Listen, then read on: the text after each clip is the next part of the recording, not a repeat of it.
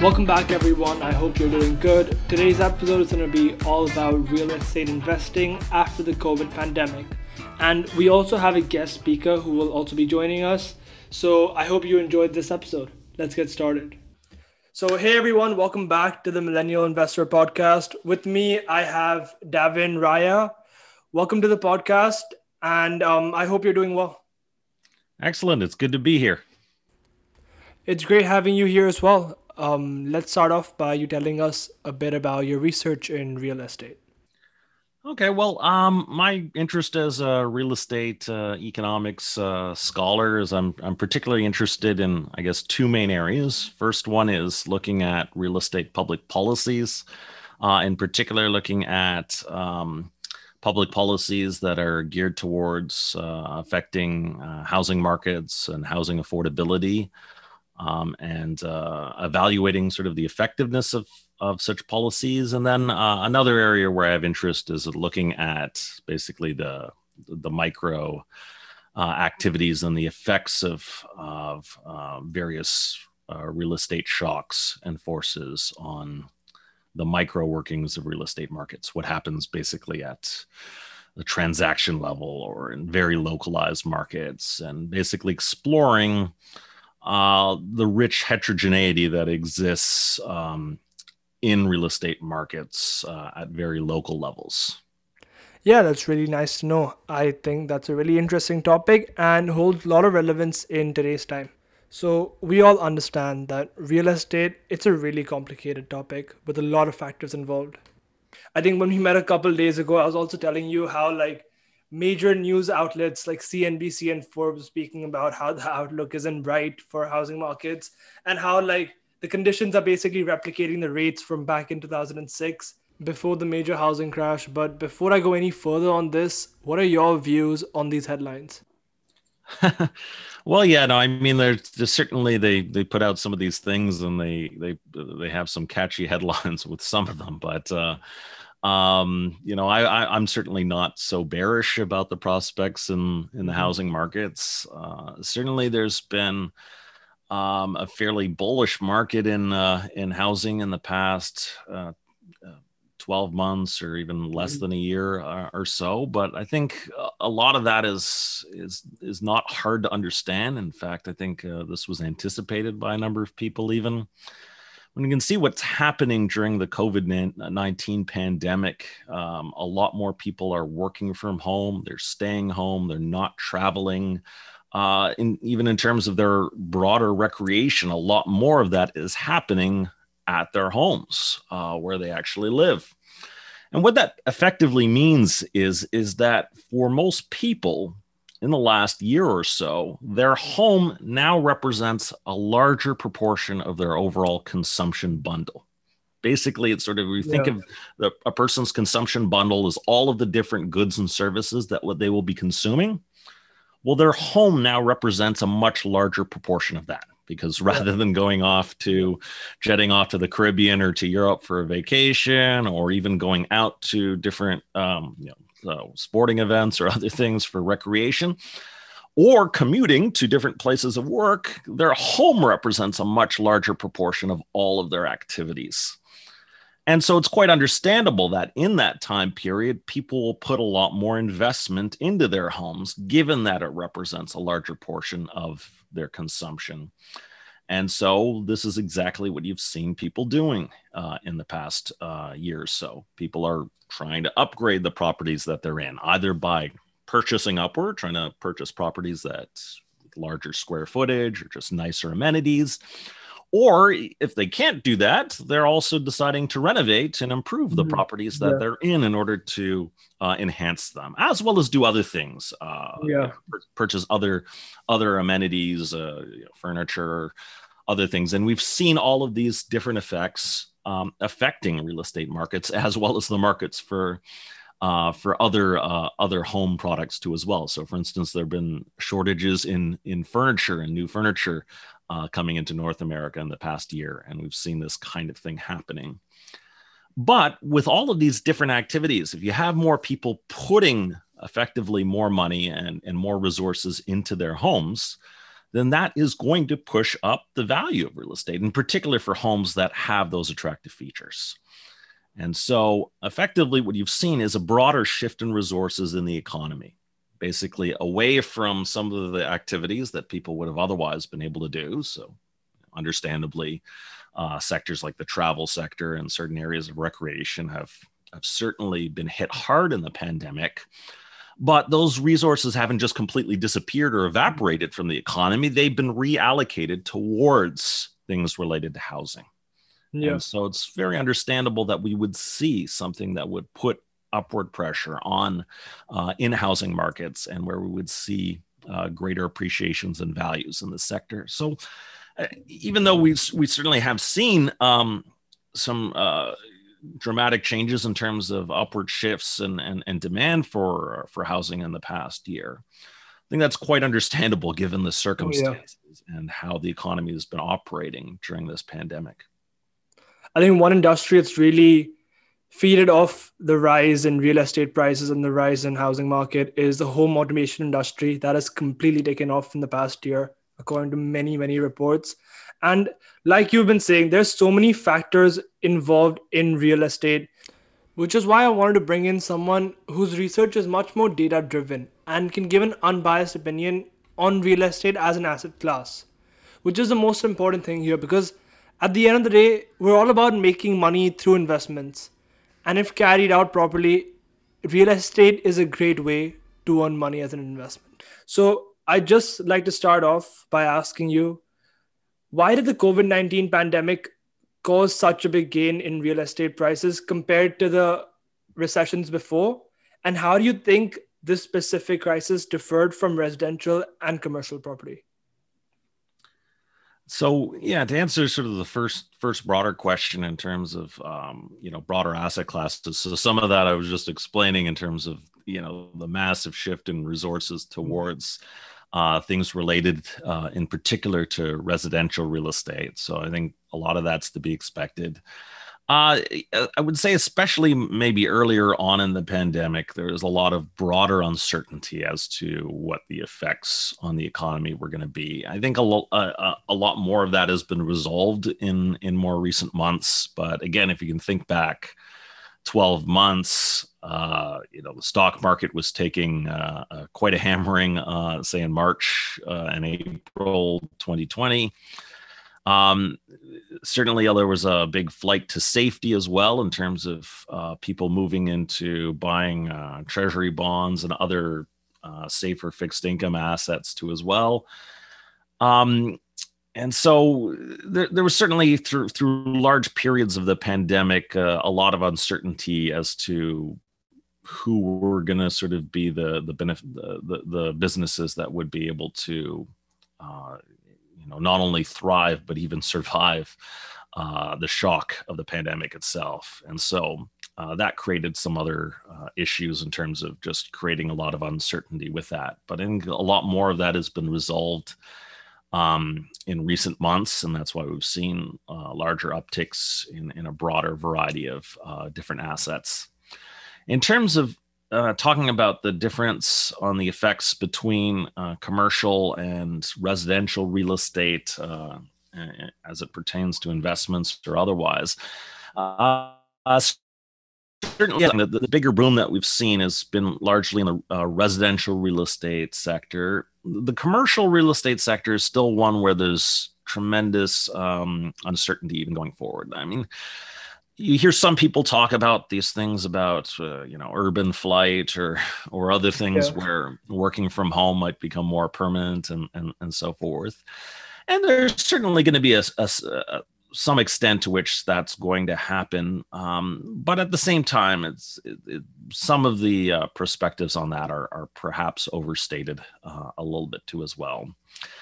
I would say that the only thing that this affects things in terms of the uncertainty is that we really don't know exactly what the new normal is going to look like. That is the post pandemic Yeah. normal, and how that will affect commercial real estate things. Now, I fully anticipate that there will be, um, you know, the new normal will bear a lot of resemblance to things pre-pandemic, but it obviously won't go back completely to the way things were. There will obviously be people that will be able to work from home in a different way than they did before the pandemic.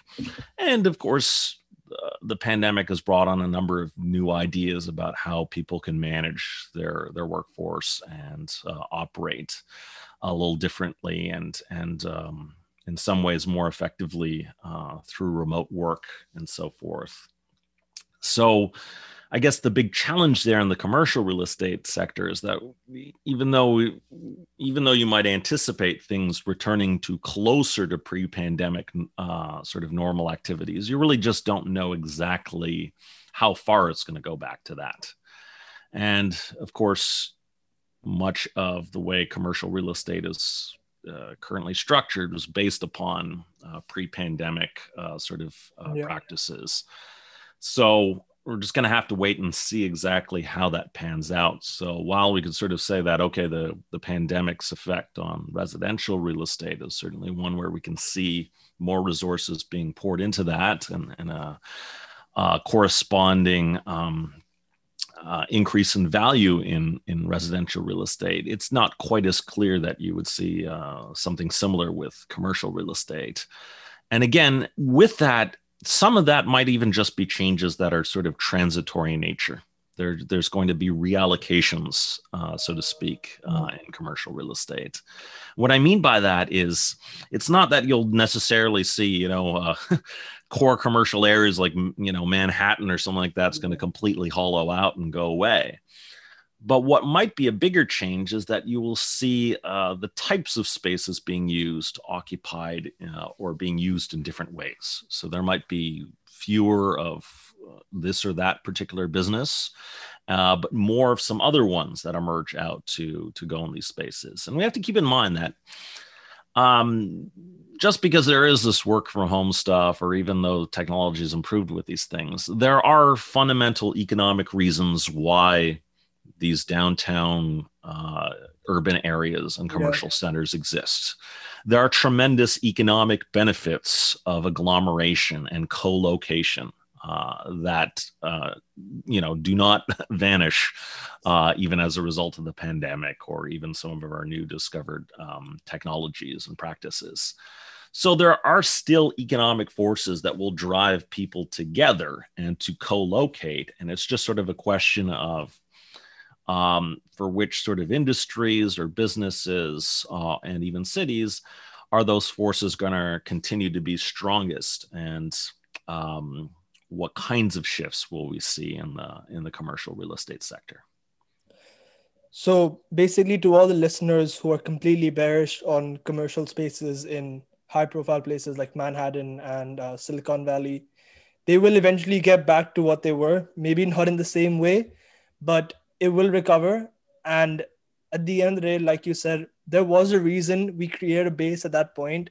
And the community that's made over there, it does benefit everyone in their own way. So, and another thing to keep in mind too as well throughout this, and again, this speaks directly to where my research is at. As I mentioned, one of my great interests is looking at the micro level impacts of different shocks, and in particular on the heterogeneity.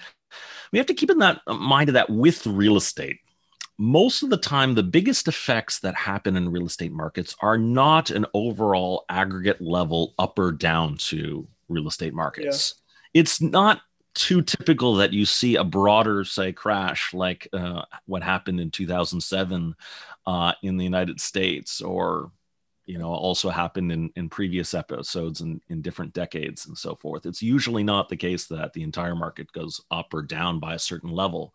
That's often not the most significant effect. The bigger effects that are happening are often at the micro level. They're the shifts within the real estate sector.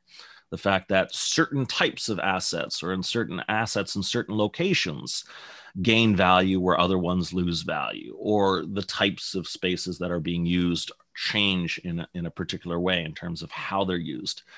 that's where the richer behavior often happens. And we see this happening also even during the course of the COVID-19 pandemic, because again, as we pointed out, there hasn't been any major, housing market crash like some people were concerned about Yeah. in the first quarter of 2020. In fact, the bigger shifts that have happened have come from the fact that there's been these reallocations happening, and that's where often the biggest effects are actually coming, is at this micro level rather than at the macro level. So, speaking more on the micro level of real estate, I'd like to speak a bit more about the concept of urban flight and how it affects residential properties. Yeah, so absolutely. This is something that we've sort of seen to a certain extent. People certainly expressing a greater preference for larger spaces or open spaces, and basically also expressing a preference for a different set of amenities than they would have in pre-pandemic times. Now, you have to keep in mind that as things transition into a post-pandemic period where things return to normal, the draw of those conventional amenities is certainly going to return. So again, we can think of some of the benefits of living in a major commercial center is that you have close proximity to not only where you work but also a lot of other consumption amenities like proximity to a major sports team or sporting events, concerts, museums, art galleries, all sorts of different Yeah. broader public amenities, most of which of these things have been closed down or restricted in some way throughout the pandemic. So basically, the value associated with being located close to these amenities has fallen greatly during the pandemic.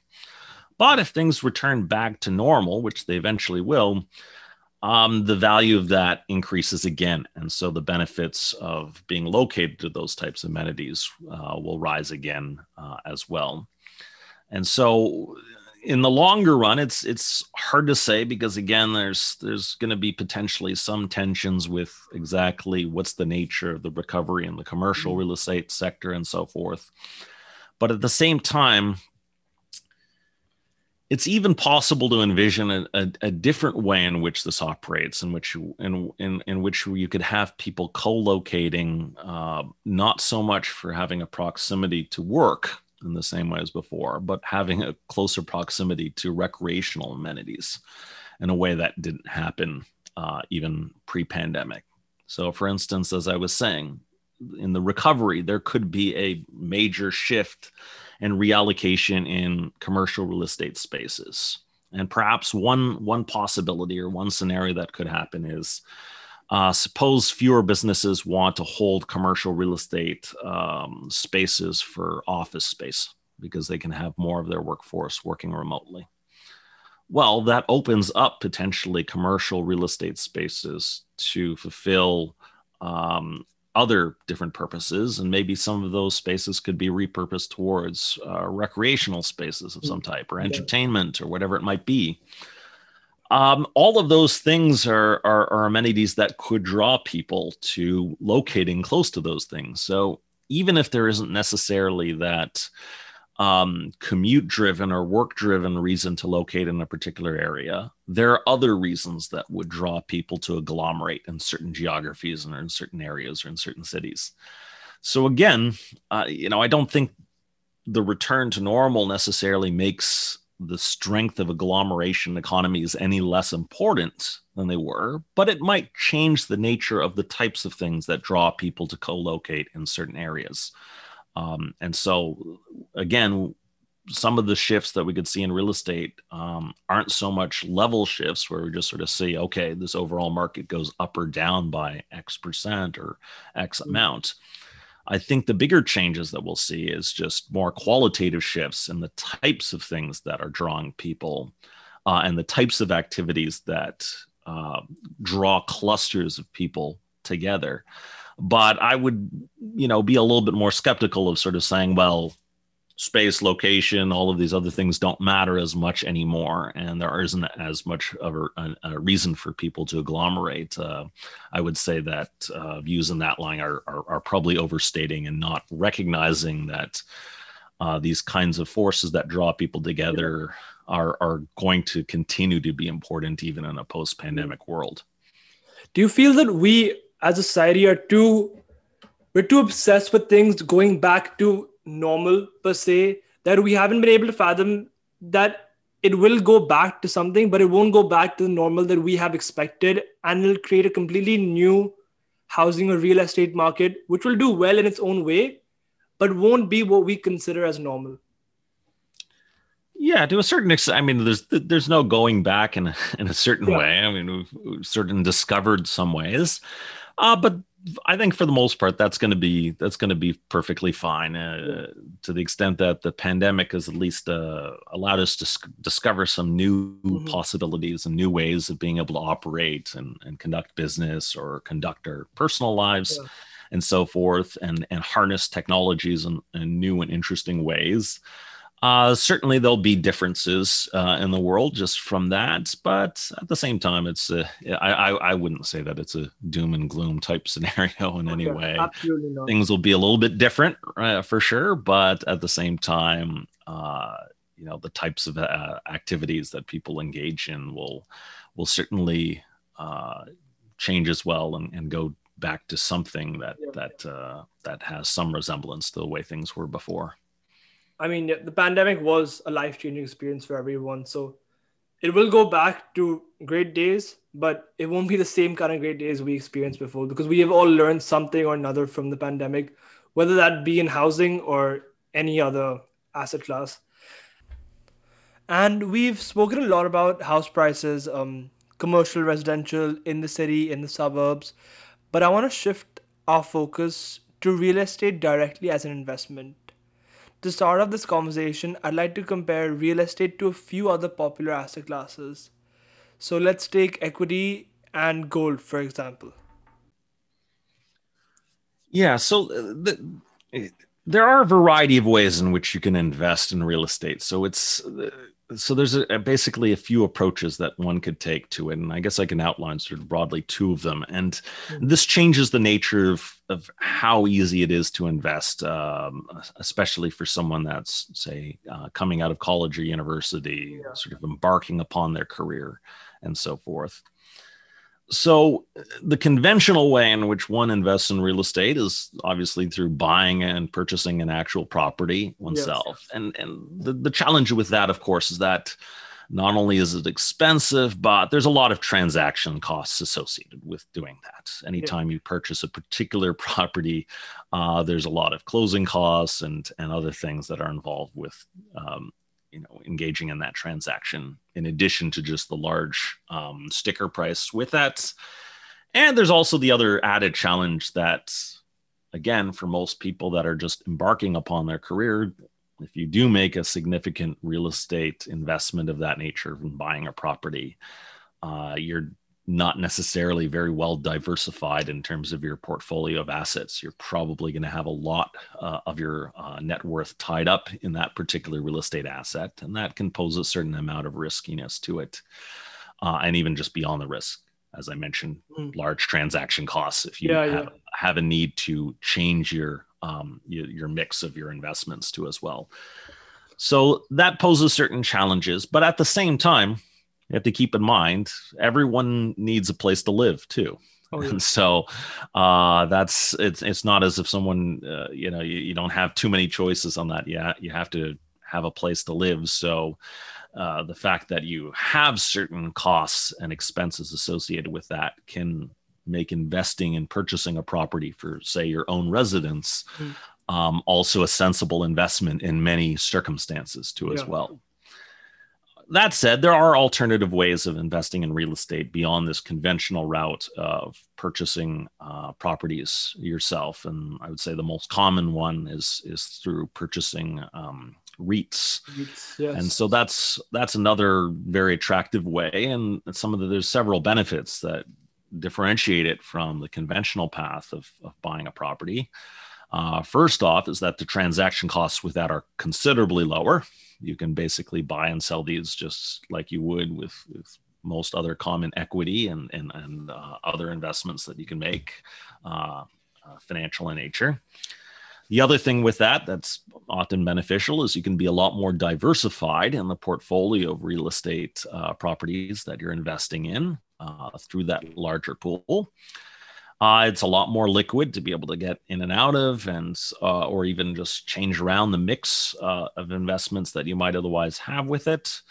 The only other challenge or downside that you have with it is that you can't live in a REIT. So Yeah. you're going to have that challenge. It's not Yes. going to satisfy in terms of being able to supply you with that needed um, housing service that everyone needs. So for a passive investor who wants to expand into real estate, REITs seem like the perfect option, right? Yeah, I would say that, yeah, especially for someone who's really embarking on their career or starting Mhm. out, that's probably the easiest way of Yeah. getting into real estate investments and investing in that. Now, there are all other alternatives too as well. As said, that real estate's really a massive Oh yeah. proportion of the economy and really is almost everywhere that you go. Yeah. So you can go even beyond just investing in the properties themselves, but also even invest in services or companies or industries that directly benefit from the real estate Mm. sector itself. So, for instance, there are a lot of financial firms that deal with mortgages and other things related Okay. to housing finance that are also things that you can invest in that correlate a great deal with the real estate sector and how real estate is performing in the country or around the world. There are other businesses out there that also, again, correlate with real estate, in particular in residential construction or real estate development, and a lot of these other areas too as well. Certainly, even these days, we've seen that there's been an interesting challenge with shortages of lumber, Yeah. which have affected a number of different industries. And of course, that's also a major input towards the construction of real Housing. estate, Yeah. especially in the United States too as well. That's a major input. But it illustrates something where you can see how you can make investments in a particularly important input for, say, housing construction. And that's another way or another angle through which you can be invested in real estate as well. It doesn't have to just be through investing in the properties or even REITs. There's a whole host of industries that are directly related to real estate and the broader industry. And those can also be alternative ways in which you can have investments, again, of maybe conventional types like equities and so forth, but also give you another perspective on it. They can allow you to be diversified in a different kind of way than conventional REITs. And also can potentially afford sort of other broader benefits from giving your portfolio another sort of dimension than just sort of investing in pure REITs. Absolutely. I think it's a great strategy. And investing in these financial firms and REITs, basically, I think it also provides a really liquid option to investors who want to get in and get out quick. So that's probably another advantage as well. So, with that, I feel like we've covered most of the topics required today. I'm honestly really happy with everything we've spoken about. I think it'll really help anyone who wants to invest in real estate and who wants to start their journey, because I feel too many people invest in this asset without a clear strategy, and providing these projections of how the industry will be like in the next 5-10 years would really help these investors in the beginning of their journey. So, yeah, real estate is definitely a really unique asset class compared to the others, which can have a really high potential upside if you know how to invest in it. Thank you so much for coming today. It was honestly a pleasure hosting you. Excellent. I enjoyed this. All right, everyone, this was the end of episode 6 of our podcast, and I'm sure each of you have gained some insightful information about the future of the real estate market. Thank you so much for tuning in to today's episode, and I really do hope you enjoyed it. Also, remember to please leave a review if you like what you're listening to, and give us a follow on Instagram. With that, I'd just like to end by saying stay safe and have a great rest of your day. Thank you.